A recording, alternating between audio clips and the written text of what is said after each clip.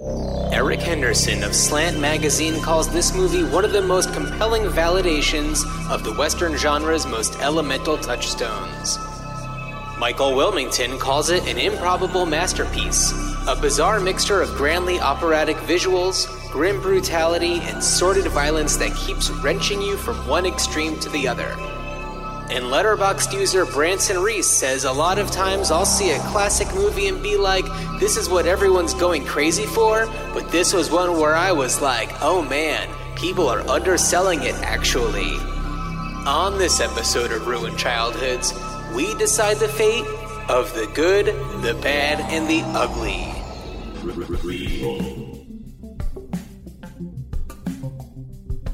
Sequel. Reboot. Which one will it be? It's the Ruined Childhoods podcast. Greetings, Starfighters. That was an awful Clint Eastwood. Greetings, Starfighters. Sorry, I'm just going to be me. I'm just going to be me. No, that was a bad Yeah, I think choice. that's a good idea. We'll talk all things Clint Eastwood pretty soon. Maybe not all things Clint Eastwood, but some things Clint Eastwood pretty soon. Forget I did that. Greetings, Starfighters. All of the Starfighters. The good, the bad, and the ugly. Yes, this is the final film in our month of movies that have coined popular phrases, such as the bucket list, the Full Monty, which was redefined by the movie The Full Monty.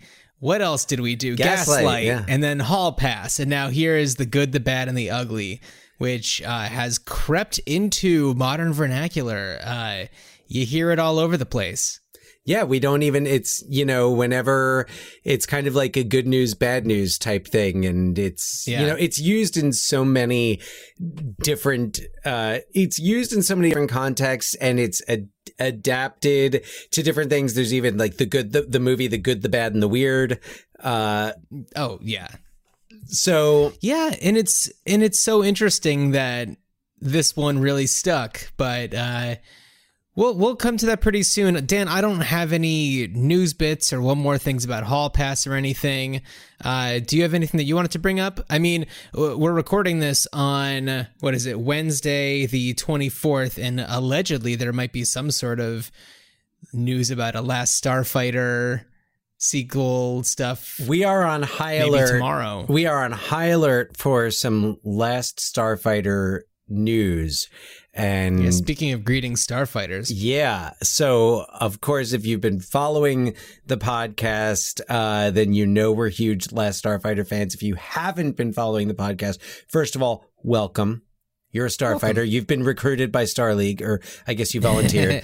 Like that is, we did that episode about a year and a half ago.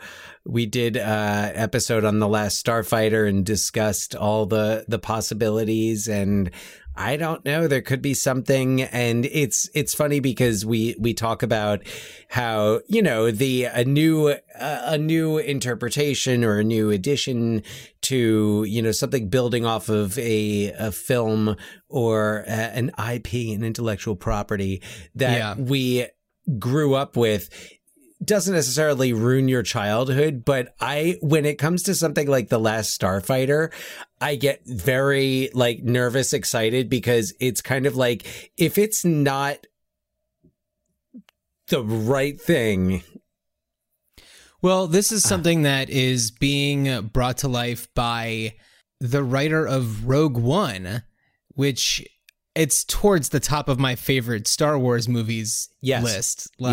I know, Dan, that you certainly are an, original trilogy enthusiast, and I am too, maybe to a lesser extent, but I think that Rogue One sits up there among those three as being just like a truly fantastic. Everything about it's just really beautiful. And here's where I'm optimistic is that Rogue One did a wonderful job of capturing the spirit of the original trilogy without being kind of derivative fan service, which is what I found a lot of the prequels and the sequels to be. The sequels. I feel like Last Jedi is kind of the outlier where Whereas I felt like Force Awakens, definitely Force Awakens, but to an extent, Rise of Skywalker, were doing a lot of catering to fans and a lot of references, a lot of nudge, wink, wink stuff. Whereas The Last Jedi, really kind of did its own thing. And I mean, in fact, according to some fans, went against, I guess, what they had built up in their mind as the meaning. Well, I don't care.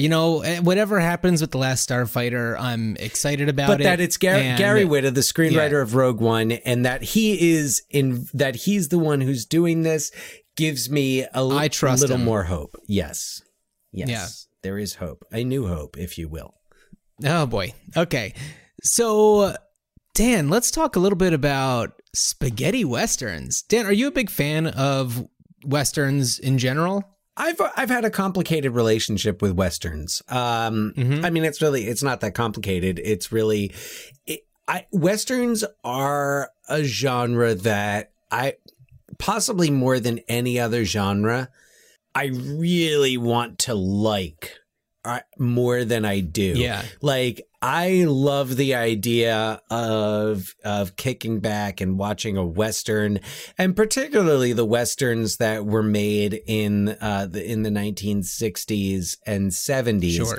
They just are we're going to talk about this with Good, the Bad, and the Ugly, because it's just a beautiful film.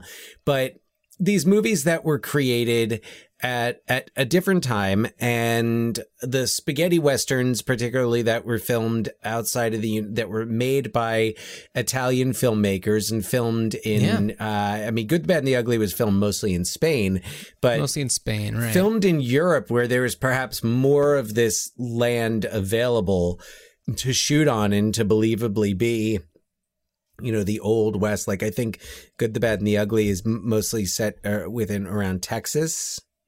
I can't remember exactly. It's a little tough to, Sure. It's also important to note that it takes place right in the middle of the Civil War.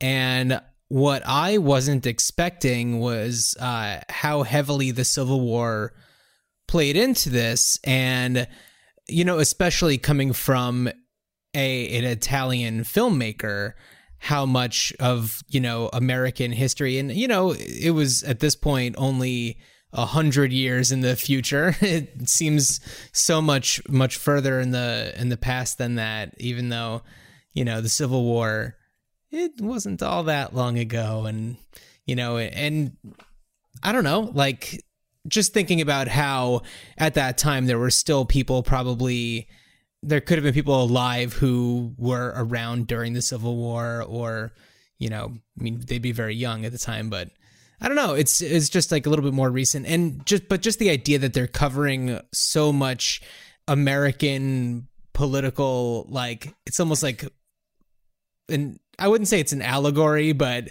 they're tying in the whole struggle between the Union and the Confederate armies into this story about these three bad dudes. Well, at least one of them is bad. The other is good, and the other is ugly. I mean, they're all... I'm going to go ahead and venture to say they're all pretty bad. Hey, that's why they call the game Bad Dudes. Sorry, Parenthood. So one thing I'd seen, like, part of this movie before, but had never seen the entire movie, did not realize how much of a role the Civil War would play in it. And this is what kind of sets it apart. So, like, a lot of Westerns that are great Westerns, it revolves around a personal conflict, something that is brewing. And, everything from High Noon, Tombstone, Young Guns. I mean, I know there's a lot of other Westerns I'm not thinking about. I haven't seen a lot of the classic Westerns. Neither have I. This is a genre that I'm very unfamiliar with, and I was very nervous coming into The Good, the Bad, and the Ugly, I mean, I started it one night, saw that it was 3 hours long, and was like, I need to save this for.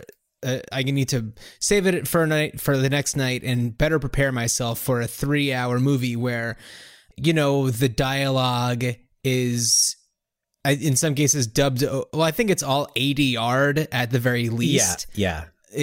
And so it's like things just, I'm going to have to concentrate a lot harder. I turned the captions on because I didn't want to miss anything, and I wanted to be forced to like read it, and so to better retain it, because I was like, I know this is going to be a slow burn of a movie with some like peaks here and there, but like I was wondering at the end if I even really needed to work to concentrate that hard, because it was riveting.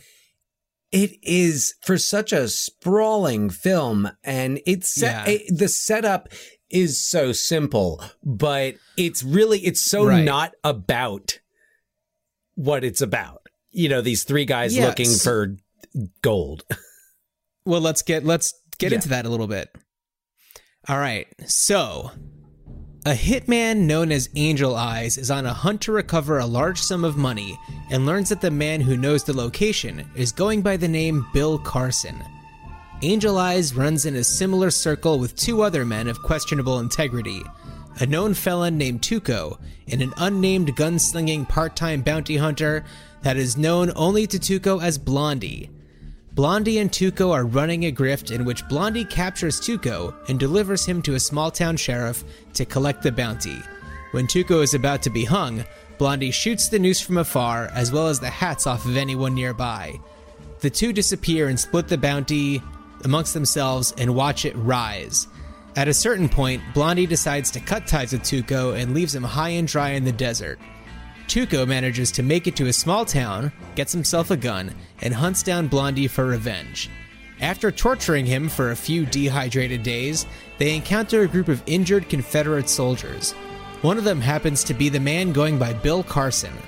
With some of his final breaths, he tells Tuco the location of $200,000 that he buried in a graveyard.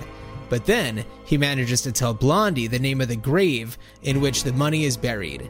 Now that Tuco and Blondie are again reliant on one another, they travel to the location that only Tuco knows, disguised as Confederate soldiers, Tuco specifically as Bill Carson. After they mistake a group of approaching travelers as Confederate soldiers, they proudly display their new duds. What they don't realize is that they're simply Union soldiers covered in dirt.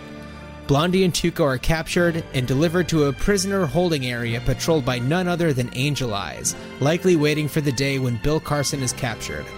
He recognizes Tuco and Blondie and discovers that Tuco has assumed Bill Carson's identity, so he makes a meal out of torturing him to get information. Tuco ends up spilling the beans about the location, but rats Blondie out as knowing the name on the grave. Tuco and Blondie manage to escape, and the three are now all on a race to the cemetery. Blondie and Tuco meet one major obstacle. The one bridge that leads them to the finish line is stationed with Union and Confederate soldiers, each with the goal of keeping the bridge intact, much to the chagrin of the Union captain they befriend. After the captain is shot in battle, Tuco and Blondie blow up the bridge so the war can move on.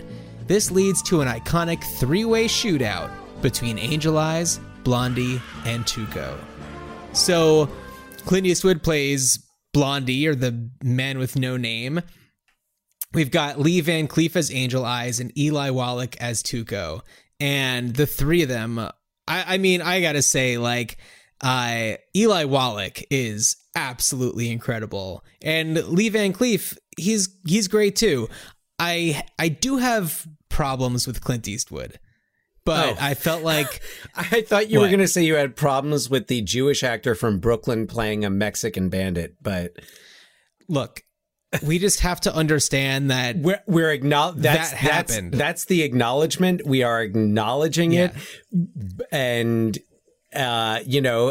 we could go back to the party to talk about that with Peter Sellers. But regardless, Eli Wallach is...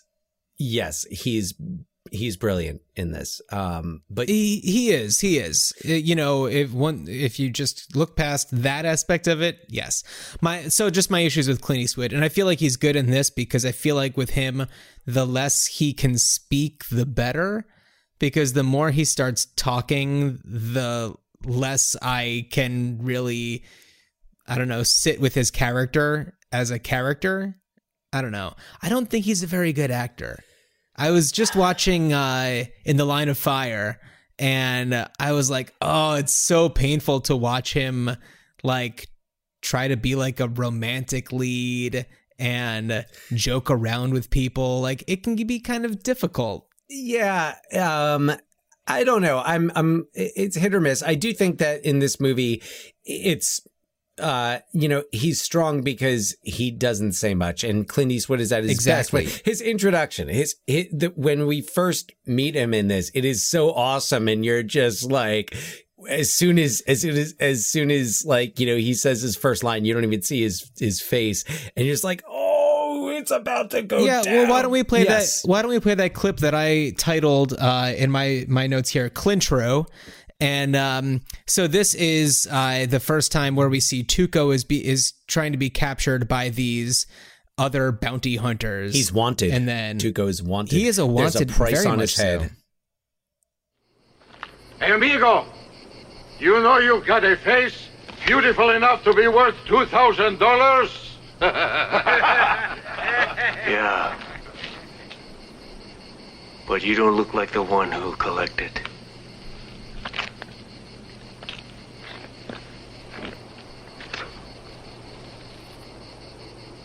A couple steps back.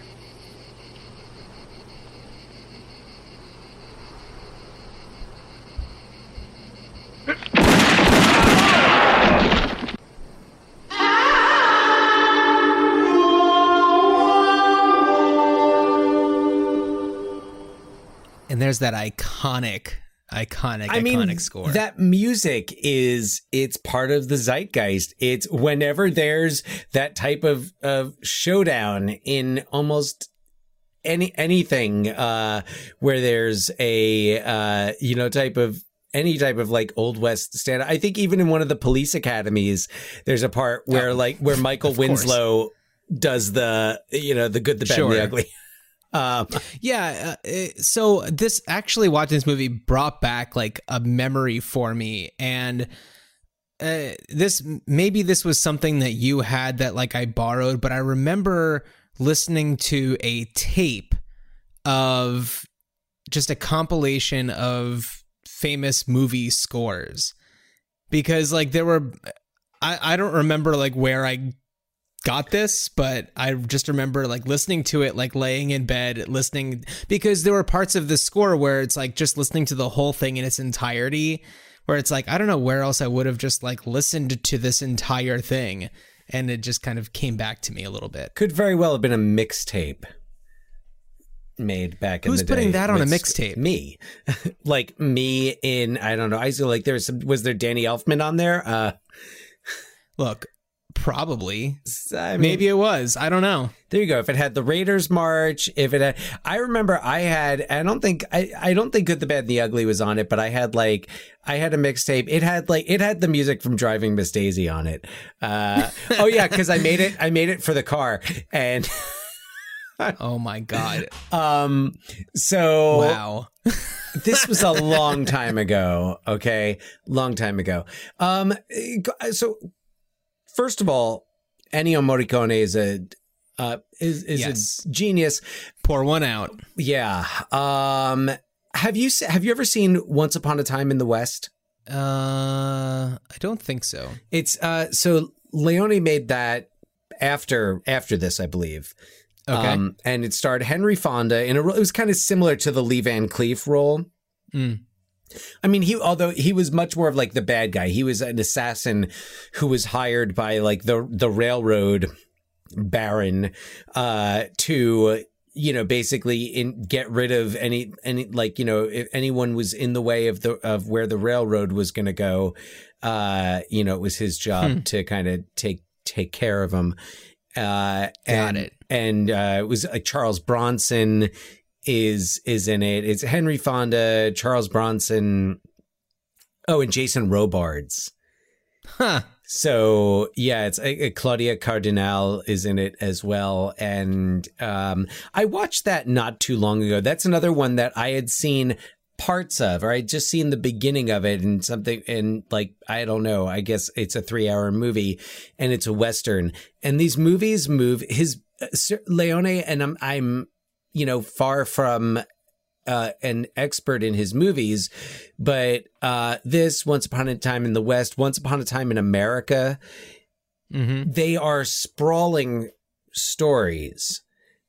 And what I found after watching The Good, the Bad, and the Ugly was, I was like, this movie goes over 3 hours, but there wasn't anything I would have cut. And everything that happens is either it's progressing the action, it's showing you more about the characters. And I think maybe that's where I'm seeing that, like, the issue with Clint Eastwood in the movie is because he has the least, like, his character has like the least stake. We don't know much about his character. Yeah, I think that the one problem that I have is that I think that the reason why we really root for him, and if we're going back in time to when this movie came out, I mean, this is part of the, the Fistful of Dollars, like, trilogy. And what's that? I was putting trilogy in quotes because trilogy in quotes. It's not right. They're in the same family. They're not 3 Westerns with the same director and same star that I guess are kind of similar. And I don't think he's technically playing the same character, but I guess the idea is you can't tell. I think he is. He's the man with no name. And according to IMDb trivia, the poncho that he wears is one that he wears in all of them. So although it doesn't make its appearance until the end of... He also wears it in other movies that have nothing to do with this one, I think I read. Who knows? Yeah. Whatever. So, and before that, he was on Rawhide. He really... I think he wore it in the bridges of Madison County. Where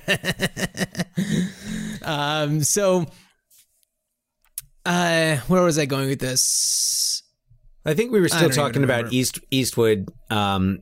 Eastwood's work. It's just like, all right. So I think that the whole reason why we think that he's the person that we're rooting for is because we're told at the beginning that he is the good.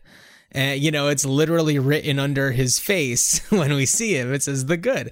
And you know who's the ugly and you know who's the bad. The bad being Angel Eyes and the ugly being Tuco. And I mean, I think that they're all pretty bad. There's, they're just kind of always grifting and stabbing each other in the back. Yeah. It's hard to not root for Tuco, and I think that's because you find out the most about Tuco, which could also be that it's appropriate that Eli Wallach has the bulk of the dialogue. Yeah. And he's tremendous. He's got that great scene. Which scene? With his brother? Yes, the scene with the brother, yeah. Yeah, his brother who became a priest and has a little camp set up for injured He's the mission at San soldiers. Antonio. Yeah. Yeah. So it's, they take people from both sides of the war and fix them up, and that's how they rehydrate the man with no name, Blondie, and kind of keep him for a few days. And it's funny. Yeah, it's their interaction about being brothers and the one becoming a priest so he could run away from like the problems. Like, it's such a awesome scene. Like it was complex. Unexpected. Yeah, it was. I did not see it coming, and I'm so glad it did. And that's what I'm saying and that's like, I mean, what, like 2 hours into the movie or something, or beyond 2 hours, I think, into the movie. And it's like, we're still learning things and we're still developing.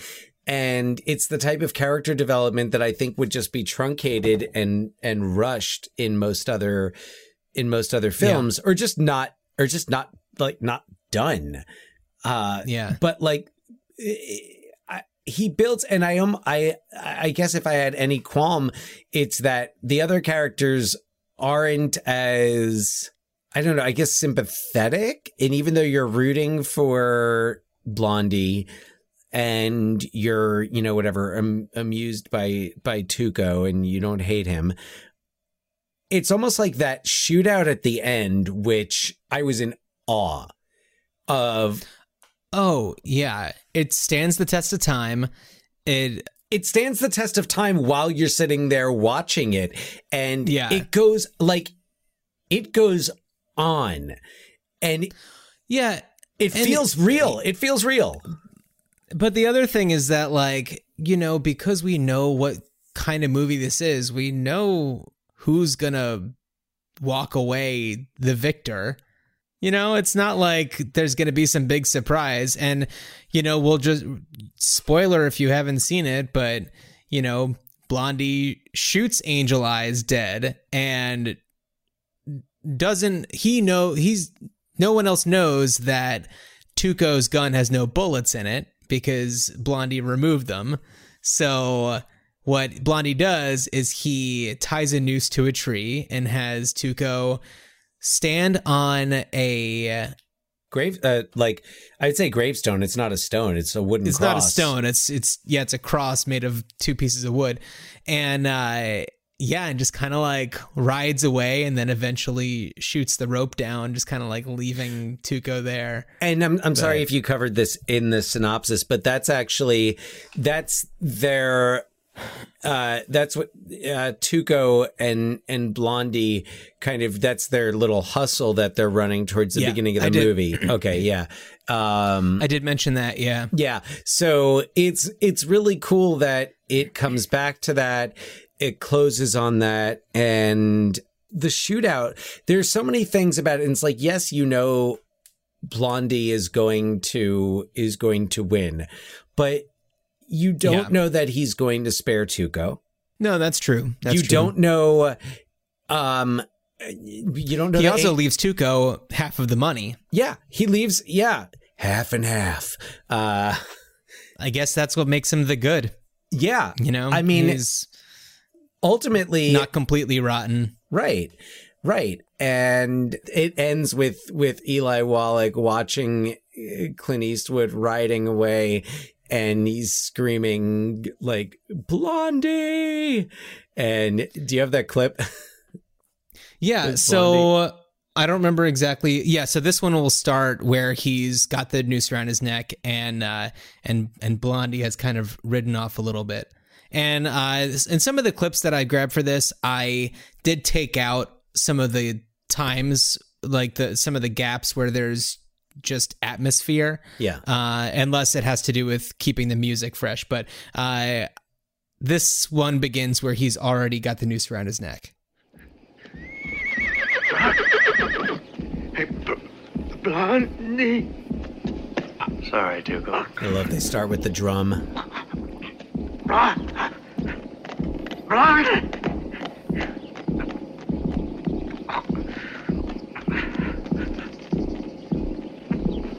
Gets louder and louder. Yeah.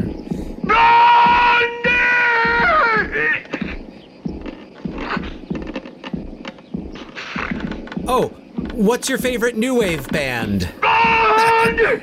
And you just see his feet on the tombstone, in quotes, just kind of like losing itself. And yeah. Hey, what's your favorite old school comic strip?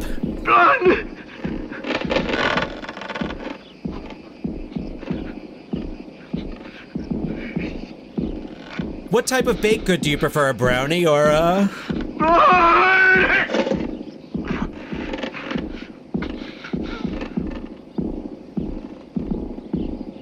I love the build of the music. Oh.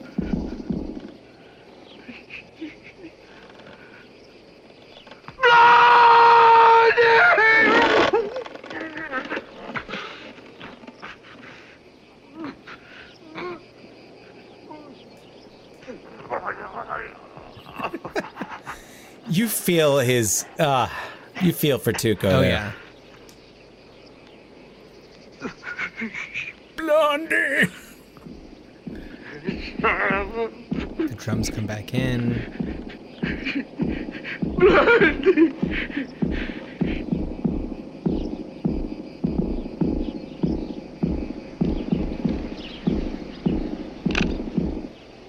So at this point, Blondie's got the gun and he's aiming it. And I love it. You don't know. Yeah. You don't know.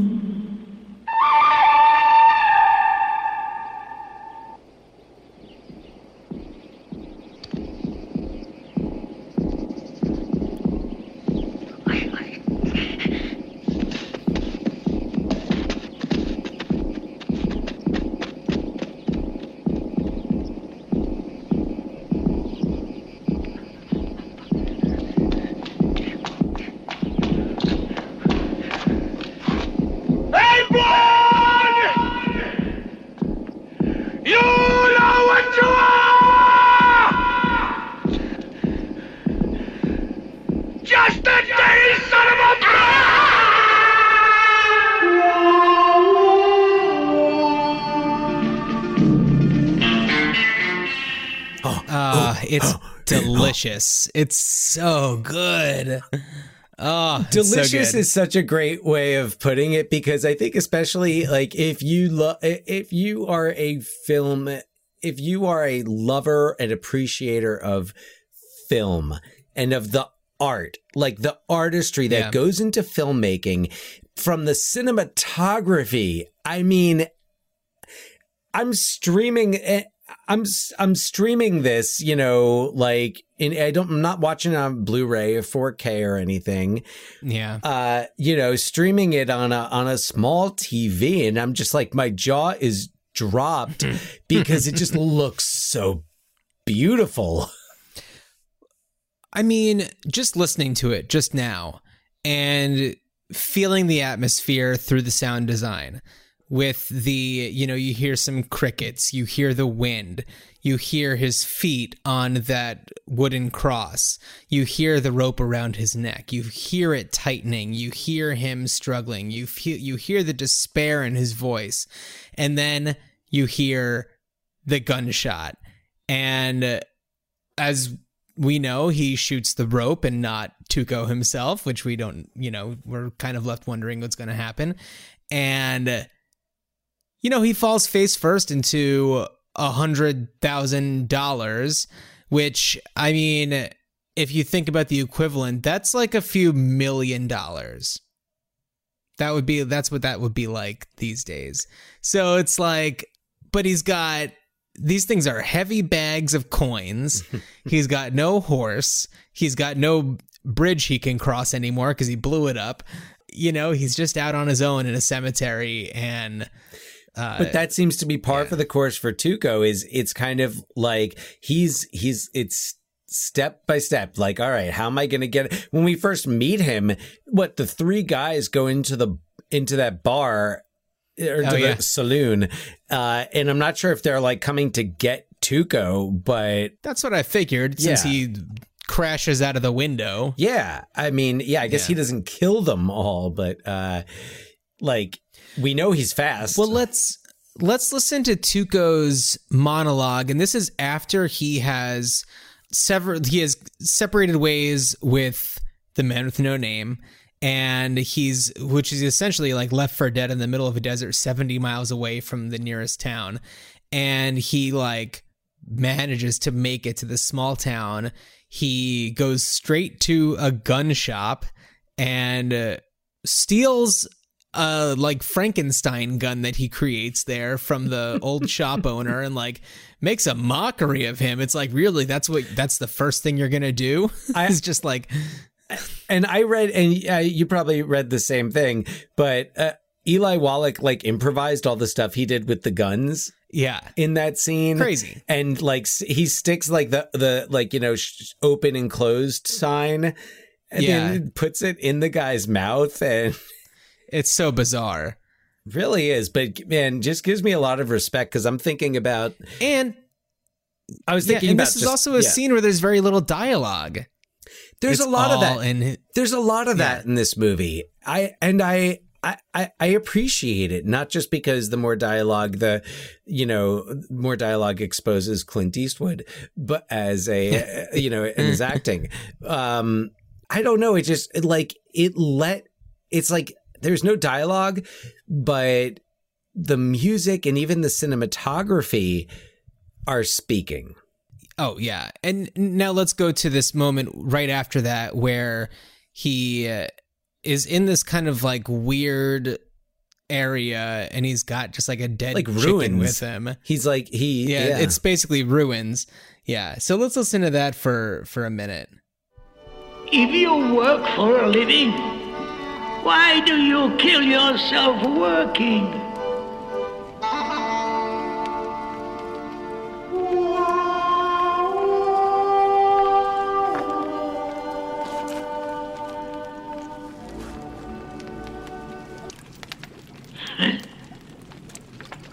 Potatoes. You've got to be poor to eat potatoes. Really poor.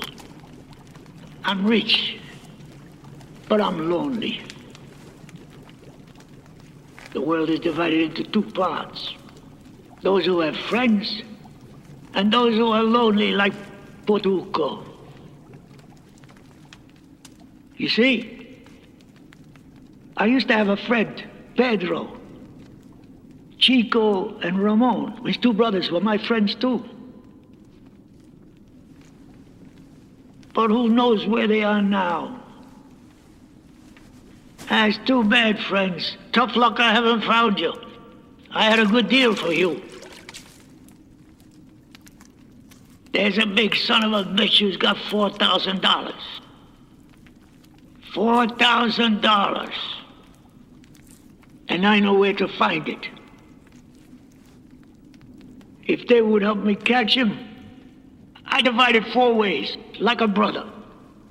$1,000 each.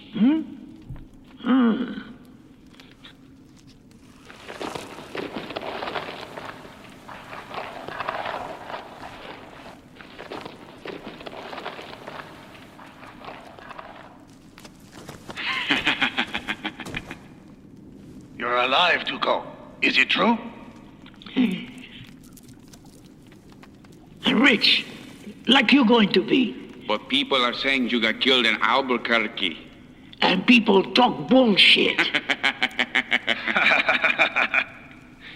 I'm alive, you bastards, and I always will be. And I've come to give you $3,000. Vamos.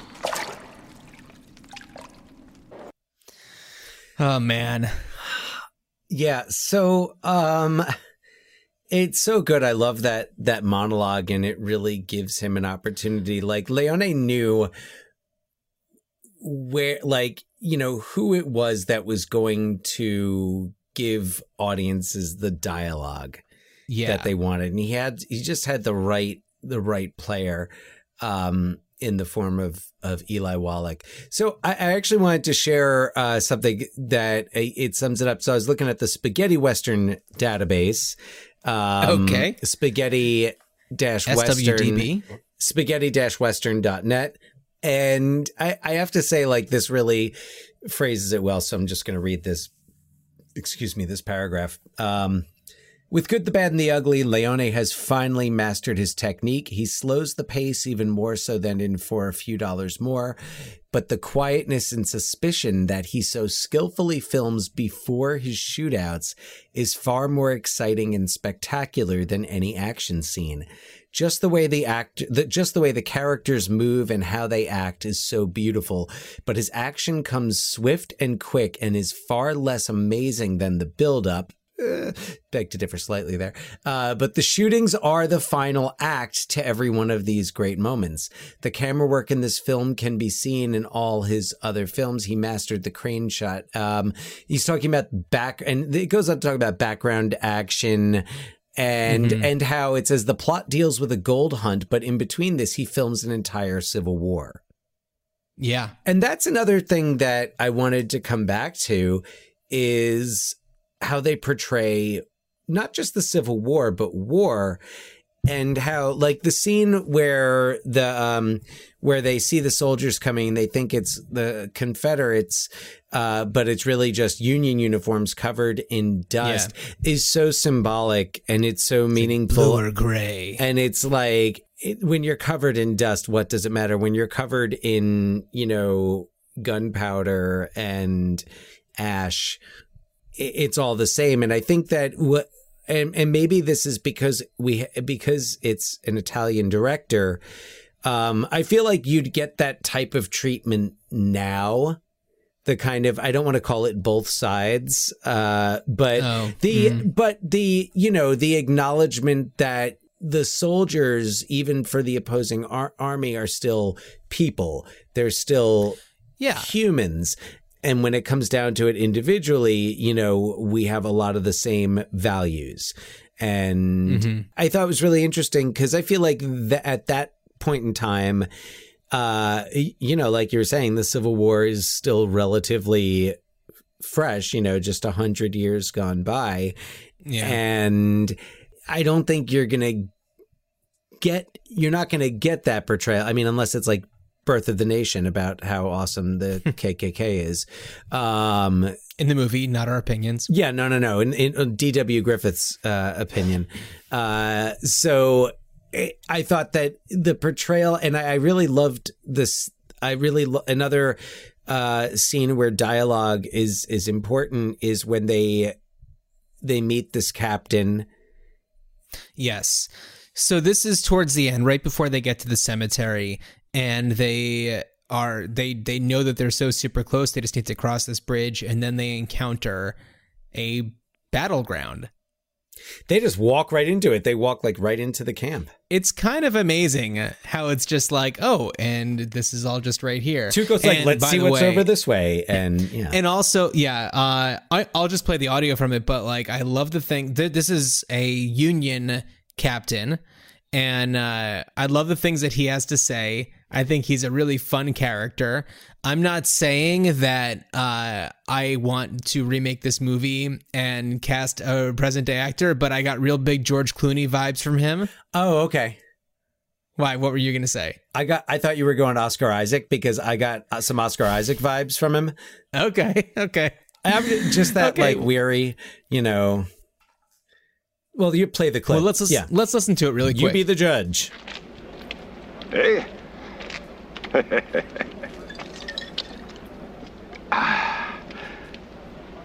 Whoever has the most liquor to get the soldiers drunk and send them to be slaughtered, he's the winner. We and the ones over on the other side of the river only have one thing in common. All of us reek of alcohol.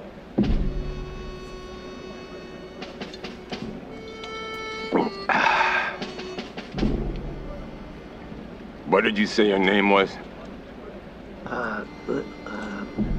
And you? No.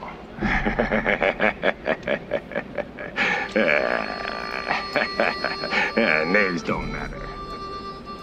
Yes, because soon you can join the Gallon-Heroes from Branston Bridge. We have 2 attacks a day. 2 attacks a day? Sure. The Rebs have decided that damn bridge is the key to this whole area. Stupid, useless bridge. Fly speck on headquarters maps. The headquarters has declared we must take that ridiculous fly speck. Even if all of us are killed. Otherwise, the key will get rusty and just be a spot on the wall. And that's not all. Both sides want the bridge intact. Intact is how the South wants it. And we want it intact, too. You'll all turn to dust. But one thing is sure, boys. Branston Bridge will stand unbroken. Is it bad to speak the way I do to volunteers? I've done a lot worse.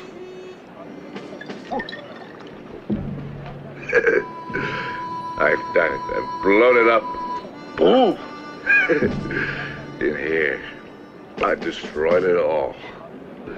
It's a court-martial offense to imagine, to dream of blowing it up. A serious crime. Even to think of destroying that bridge is just... Why not really blow it up, Captain? Yeah, Captain, it's nothing. Let's get the hell out of them.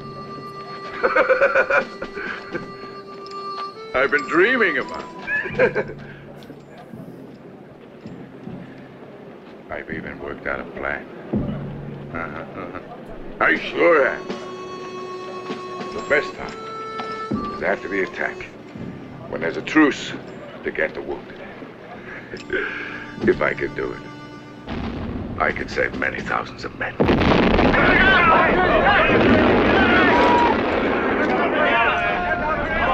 But what I like is the guts.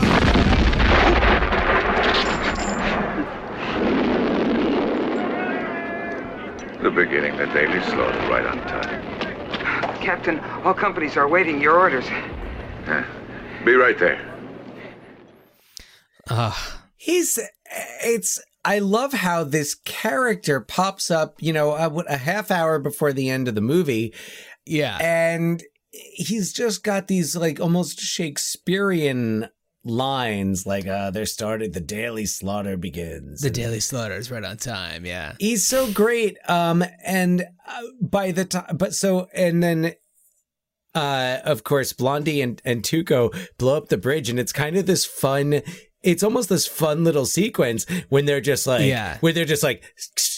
don't die yet. You're going to love this. And like, they're kind of like, no one's paying attention to us. No one's noticing us with these explosives. I know. It felt like, and they really, it felt like, and I wonder if there was any intentionality in this, but it felt like a knight and his squire, and they're on a quest, and it's kind of like when knights go on quests, and like if you read the Arthurian legends, when knights were on quests, you know, they'd have this one thing, you know, whether I'm going to find the Holy Grail or whatever, but along the way, they would get into other little adventures, other little, you know, side things. So it's kind of like if it was a series, like every episode, it'd be like, oh, well, I can't wait to get to this town and relax. And next thing you know, he's, I don't know, solving a mystery.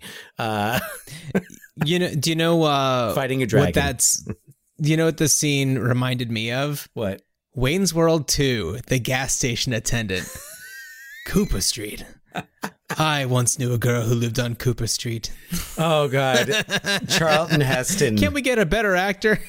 Oh, and they bring in Charlton Heston. Yes. Anyway, that's what that reminded me of, because it's just like you said, it's right before the like huge famous ending of a, I mean, they didn't know huge famous at the time, but like this huge ending of a movie, and you have this very dramatic character just come up out of nowhere and just like totally, you know, take you on a journey before going back to like the rest of the A plot of the movie. And there's so much meaning. There's all this, like, I don't know. I think I love just the whole thing about, like, you know, there's one thing that both sides have in common. We all reek of alcohol because everyone's just got to get drunk enough to do this. And I feel like that, I mean, like, I don't know. I have not studied the Civil War enough to know this, but like, that sounds legit. Or that, like, right. It makes so much sense. And also, I love what he says. It's just like, you know, this is something that even just talking about it, I could get court-martialed. And I know everything I would do on how to do it. All I lack is the guts. And it's just like, you know, it's like he could end this battle and save lives on both sides just by blowing up the bridge. But he's too afraid of being, you know, court-martialed. And to add to that, it's also like, you know, it's commenting, it's really a comment on how like headquarters makes the decisions, and like just this vague, you know, well, headquarters wants the bridge to stay, and like there's not even like General Grant wants the bridge to stay, or, you know, and it's so disconnected. And what this movie points out in this scene and in other scenes is how soldiers in a war, or at least maybe in the Civil War, and at least maybe at this point in the Civil War, maybe they don't, what do they have that's personally invested in it? Other than to, and at what point, you know, like I feel like at first you go in with, you know, a lot of motivation and, you know, true patriotism. but you get the sense that these guys have just like been in it so long where it's like, what is happening? Where they're not making their own decisions and they're dying for it. And it's like, well, the headquarters wants this bridge to stay up. So it doesn't matter how many of us get killed. The bridge needs to stay up. And it puts the violence in a perspective, because you have the violence of, you have kind of the, gun for hire violence of Angel Eyes. Whenever I get paid for a job, I see it through. And that's his excuse for killing everybody. Like it really like coldly killing people, like the violence, like their violence, their kind of outlaw violence. Whereas it makes more sense, like even if it, to find money in that time meant a huge difference, especially to someone like Tuco. It puts the violence, like the violence that we see as like these criminals seems so much more justified than the violence that's done in the name of, the government, wearing the uniform of the government or of the rebellion or the insurrectionists. Well, I mean, and that's why you get these two people coming through who aren't on either side. They're essentially libertarians who come in and, do what neither the other ones can do.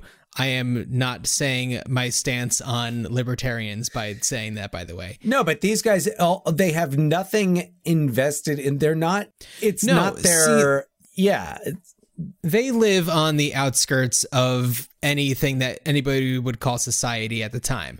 I feel like for Tuco, his life is defined by the hunt. I mean, what's he going to do with all that money? He's not going to just settle down. He's going to... That was a question I have, is like, is Tuco going to stop? He's not going to stop stealing stuff. He's got to keep hustling. No, it's in his nature to keep on running these grifts and, trying to find the next big thing. And I don't know if he would know what to do with it once he actually... Like if we were to see what happens the next day. Oh, I see where you're going with this. Dirty Rotten Scoundrels, but with Tuco. It's like 10 years later, Tuco's like in the Michael Caine role. Yeah, maybe. Yeah.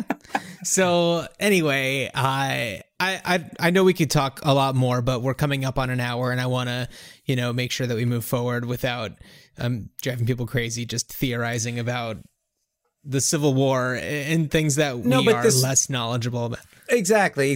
But I think the point is that this movie really does have masterful storytelling, and it's about a lot more than the basic plot. It's about a lot more than three guys looking for money. No, it says a lot, and you also see one. Last comment / connection here is with the westerns of Quentin Tarantino, which scored by Ennio Morricone. Yes. Well, first of all, it would be impossible to do this episode without talking about Quentin Tarantino. Because, of course, I'm watching it for this podcast. I'm thinking like, all right, what could happen if there was any type of thing? And it's just like, well, the only person who would do something like this is Quentin Tarantino. But that's because he has done this. Like almost every one of his movies touches on something that you see in this. And, right. It made me think of especially, of course, Hateful Eight and Django Unchained, which are both long movies. Yeah. And I was thinking about Hateful Eight, which I really like.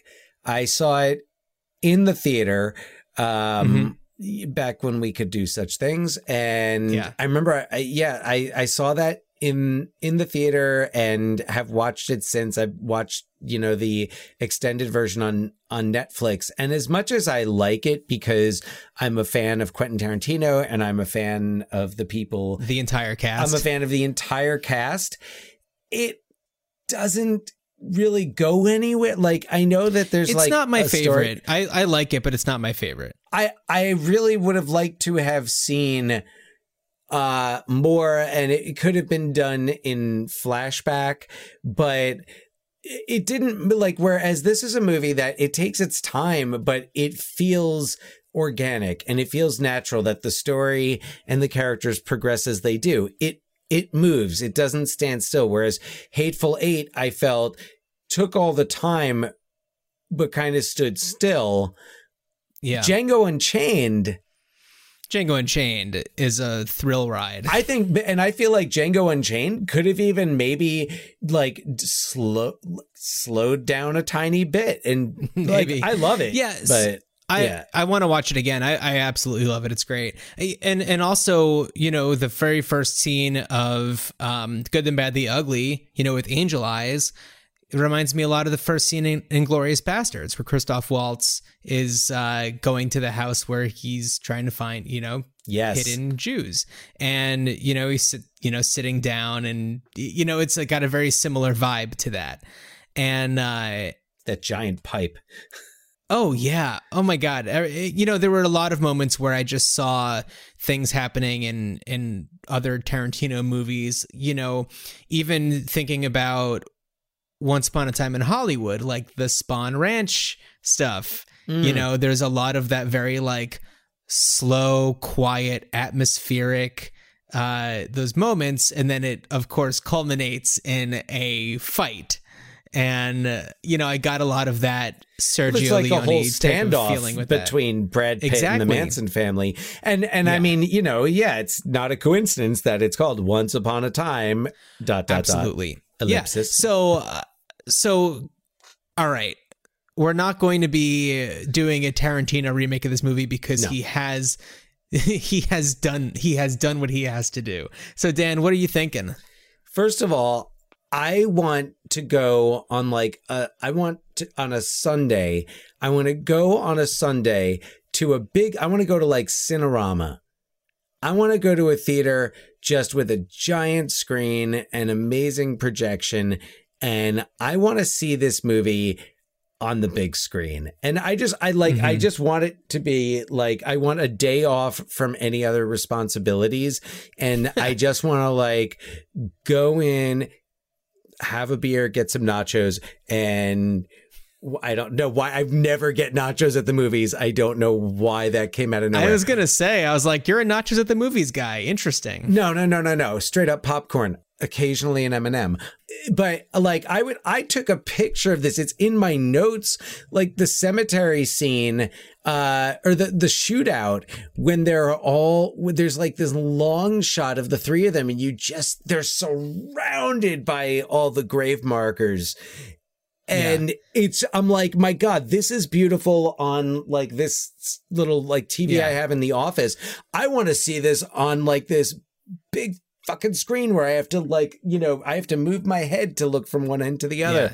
So first of all, there's that. And also, by the way, I just noticed, I just saw an ad pop up, but the 4K Ultra HD Blu-ray of Good, the Bad, and the Ugly is coming out on April 27th. So, oh, okay. So there we go. I mean,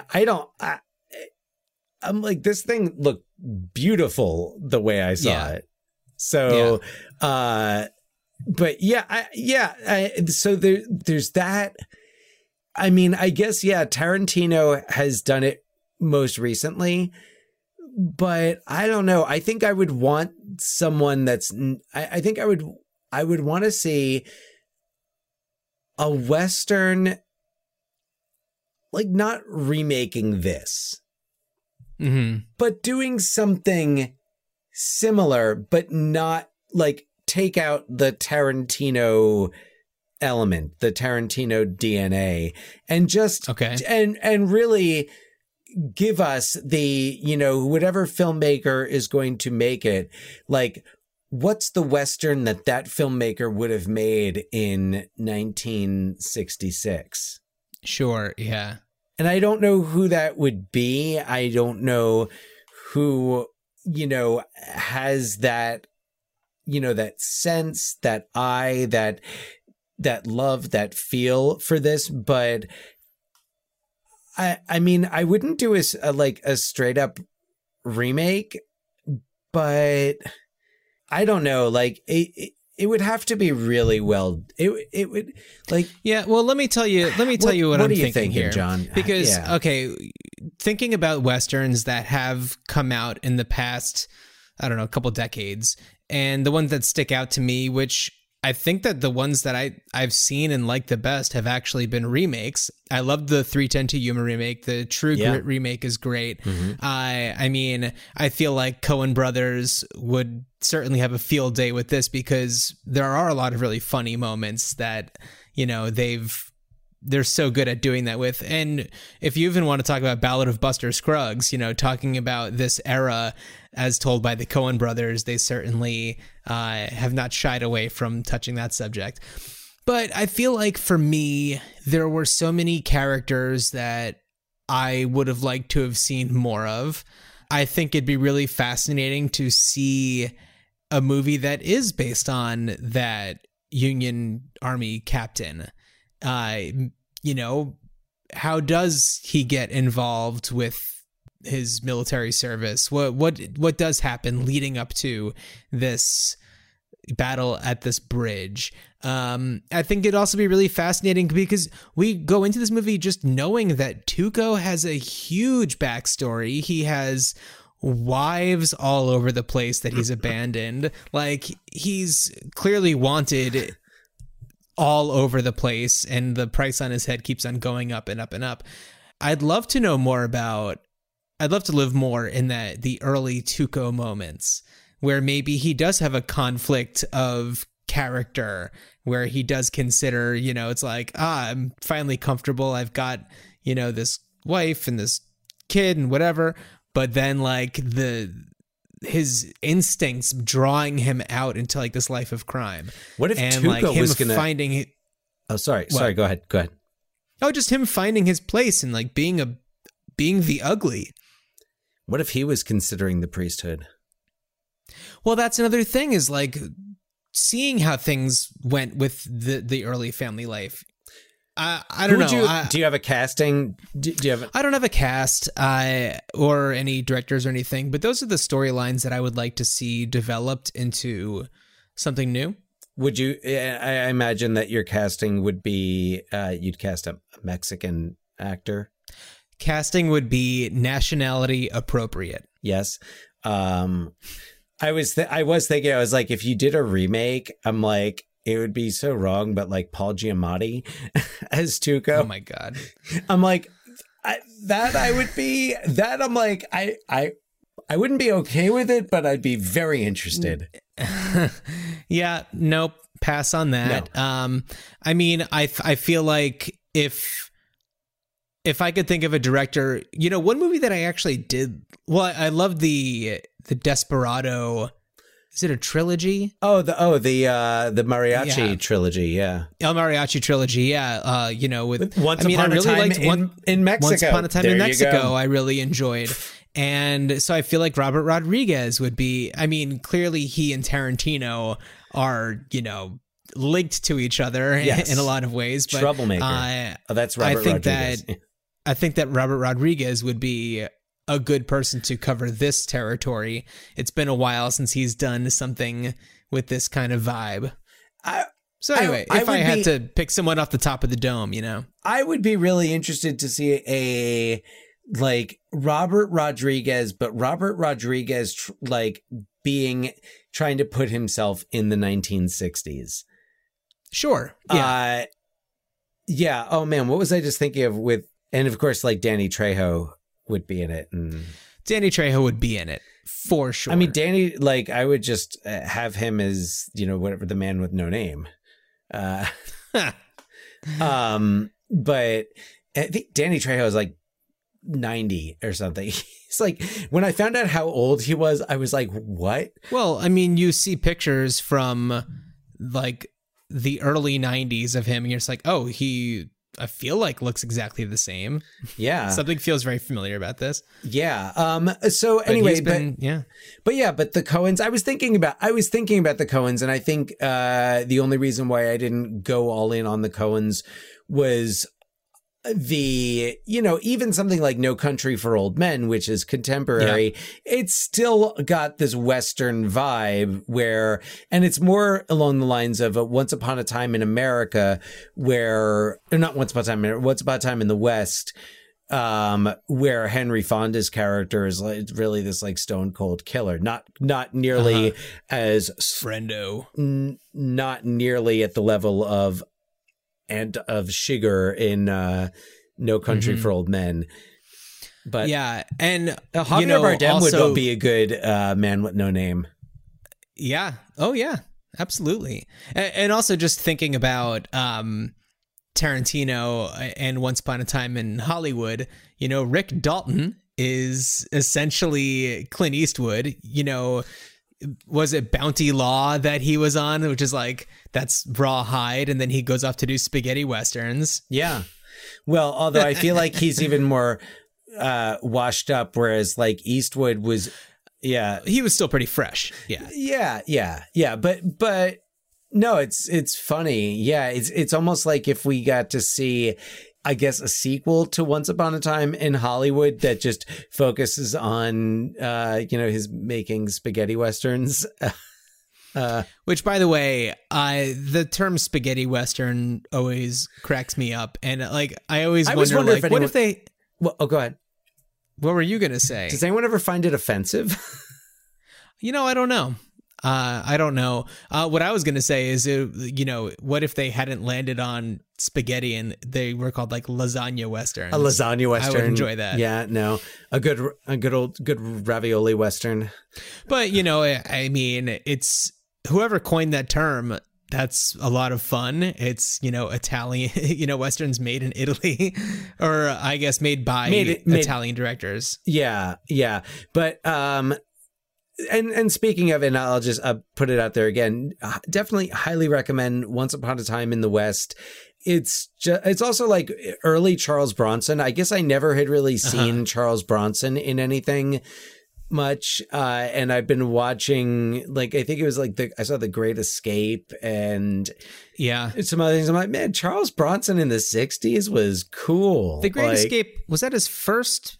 No. I think that might have been one of his first. But one of his. I mean, I've definitely seen Death Wish. I haven't seen any of the canon sequels. I haven't seen pictures. I haven't seen Death Wish yet. I saw The Mechanic. Death Wish. The I want to say first appearance of Jeff Goldblum on the big screen. I think that's part of it because he plays like a rapist, and I'm like, I don't want to see rapey Jeff Goldblum. Well, I mean, I have some bad news for you then. Well, Transylvania 65000. No, I was going to say Real Life. I have not been on the news today. He is no. Let's just say he is an overly flirty person to a point where maybe some people have felt a little uncomfortable. That's all. That's all. I had not heard this about Jeff Goldblum. That makes me sad. Yeah, no,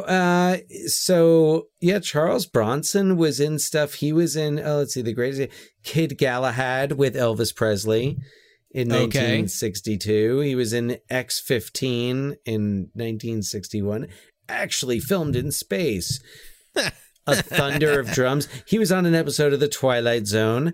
So anyway, but that's Charles Bronson, and he co-stars with Henry Fonda and Jason Robards in Once Upon a Time in the West. Jason Robards. God, just the best. But it's almost like I would be interested to do a film festival of all of the Once Upon a Time ins because they are linked. Like there's a reason why Rodriguez and Tarantino have named their films, that Once Upon a Time in, because the Once Upon a Time in the West is like just this classic Western. It's not, I don't like it as much as Good, the Bad, and the Ugly, but that was excellent. And then Once Upon a Time in America, I haven't seen in a long time, but I remember that being really, really good. And it's got, De Niro,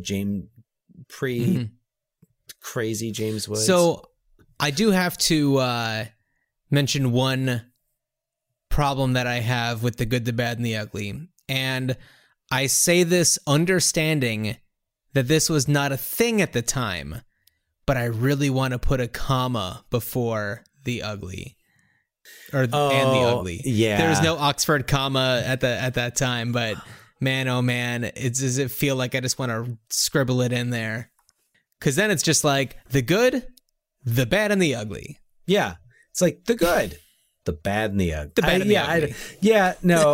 You know what? I guess I just hadn't, I hadn't noticed that. And now I'm dropping. You're a language arts teacher, Dan. Hold on. I need to revise my Letterboxd rating. But I don't think the Oxford comma wasn't a thing at the time. It's okay. All right. It's okay. We're going to let it go. That's all. But why don't we talk about what we're going to do on the next episode, which is a big swing. Oh, yeah. No. A hard left turn. Yeah. So, no, for our next episode, we are revisiting an early 90s action classic. It's Wham Bam Van Dam. Jean-Claude Van Damme and Jean-Claude Van Damme in Double Impact. I am so excited. I can't wait. I literally might go start watching it as soon as we're done. Well, I am very, very excited. And Dan, as you cling on to the back of a runaway train, I bid you a good journey. Good journey.